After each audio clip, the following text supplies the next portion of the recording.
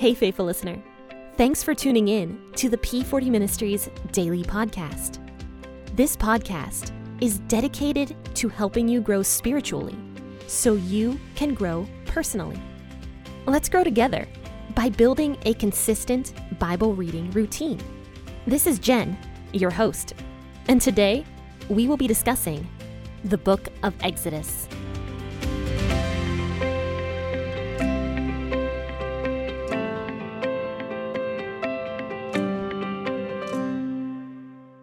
Hey guys, happy hump day. The week is halfway over. Yay!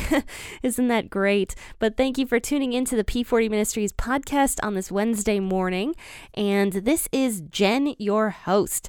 But let's go ahead and just jump right into reading this morning. We're going to be talking about Exodus chapter 5, verses 1 through 9. We're just really cruising through the Old Testament, aren't we? It just seems like the Old Testament is really just flying by. So we don't have a whole lot to read this morning, but there is a lot to discuss. So I will be reading out of the WEB version of the Bible this morning. Grab that cup of coffee or that cup of tea, and let's go ahead and listen. Afterward, Moses and Aaron came and said to Pharaoh, "This is what Yahweh, the God of Israel, says, 'Let my people go, that they may hold a feast to me in the wilderness.' Pharaoh said, 'Who is Yahweh, that I should listen to his voice and let Israel go? I don't know Yahweh, and moreover, I will not let Israel go.' They said, 'The God of the Hebrews has met with us. Please let us go 3 days' journey into the wilderness and sacrifice to Yahweh, our God, lest he fall on us with pestilence or with the sword.' The king of Egypt said to them, 'Why do you, Moses and Aaron, take the people from their work? Get back to your burdens.' Pharaoh said, 'Behold, the people of the land are now many, and you make them rest from their burdens.' The same day, Pharaoh commanded the taskmasters of the people and their officers, saying, 'You shall no longer give the people straw to make brick as before. Let them go and gather the straw for themselves. You shall require from them the number of the bricks which they have made before. You shall not diminish anything of it, for they are idle. Therefore they cry, saying, Let's go and sacrifice to our God. Let heavier work be laid on the men, that they may labor in it. Don't let them pay any attention to lying words.'" It kind of just seems to me that this particular Pharaoh is the big ol' arrogant jerk. Like the last Pharaoh we remember learning about in Genesis, when Joseph was talking to that Pharaoh, was much more receptive and almost caring about the Israelite people. But this Pharaoh is just a big old jerk. So one thing I should mention about pharaohs, and I did mention this a little bit in Genesis, but it's much clearer here in Exodus chapter 5. The pharaohs actually believed themselves to be gods, and they believed that they were basically the sun god, that they sat among the gods and were supposed to receive worship from the people the same way as a god would. And people believed this. They were just like, yeah, you're right, the Pharaoh is a god. There is no one like the Pharaoh, basically. And so the people very much believed that the Pharaoh was a god and that he was to receive worship, and basically that his word was the word. That is what the Egyptian people believed. So this Pharaoh here also believes this, and Moses would have understood this, being a prince of Egypt. He would have understood all about the Pharaoh and how the people revered him and believed him to be this god and everything like that. Moses would have absolutely understood this. So it says here that in verse 1, that after Moses and Aaron talked to the Israelite leaders and presented them all of these basically signs and wonders from the actual God, they went and talked to Pharaoh. And this would have been a very brave thing for them to do, because people didn't just have audiences with Pharaoh the way Moses and Aaron were about to. The Pharaoh would have expected a lot of worship and who knows what else. So Moses and Aaron going in there and making this request of the Pharaoh would have been a very brave thing to do. Now, God knew all about Pharaoh, this particular one. He knew that this Pharaoh was arrogant and a jerk and hated the Israelite people. He knew all of this. He knew Pharaoh's heart. He knew that this Pharaoh was not going to listen, but he gave the chance for Pharaoh to listen. At first, he gave that chance to Pharaoh, and Pharaoh didn't take it. Pharaoh did not take it. We talked about this a couple episodes ago where it says that God ended up hardening Pharaoh's heart. So he basically just gave up on Pharaoh. He let Pharaoh just do what Pharaoh was going to do and did not intervene. He let Pharaoh do what he wanted. Pharaoh had the chance, though, before God got to that point and just let Pharaoh do whatever he wanted, to listen. He had the chance to listen. God had not hardened Pharaoh's heart yet when we see this part, but Pharaoh hardened his own heart. And so it says here that Moses and Aaron goes and speaks to the Pharaoh, and they say, "This is what the Lord, the God of Israel, says, let my people go so that they can hold a festival for me in my honor in the wilderness." So they tell the Pharaoh that the people need to go take a festival break and hold a festival to God in the wilderness. But Pharaoh is so angry when he hears this because he thinks he's a god.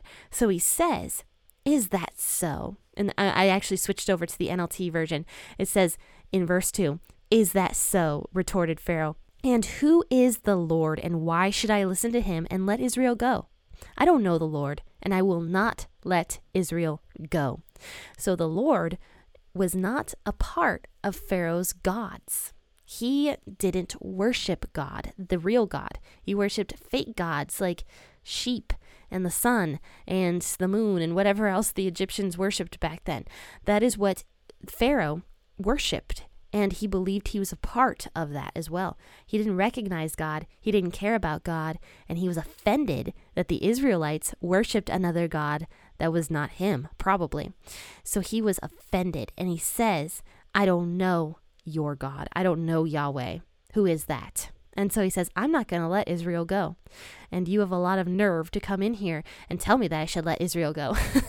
That's my own words, but I can guess that was probably what the Pharaoh was thinking here. But it says here in verse 3 that Aaron and Moses persisted, and they were like, "The God of the Hebrews has met with us." And they say that he wants us to take a 3-day journey into the wilderness so that we can offer sacrifices to him and worship him as our God. And if we don't, he will kill us with plagues or with the sword. But I kind of wonder about that particular part.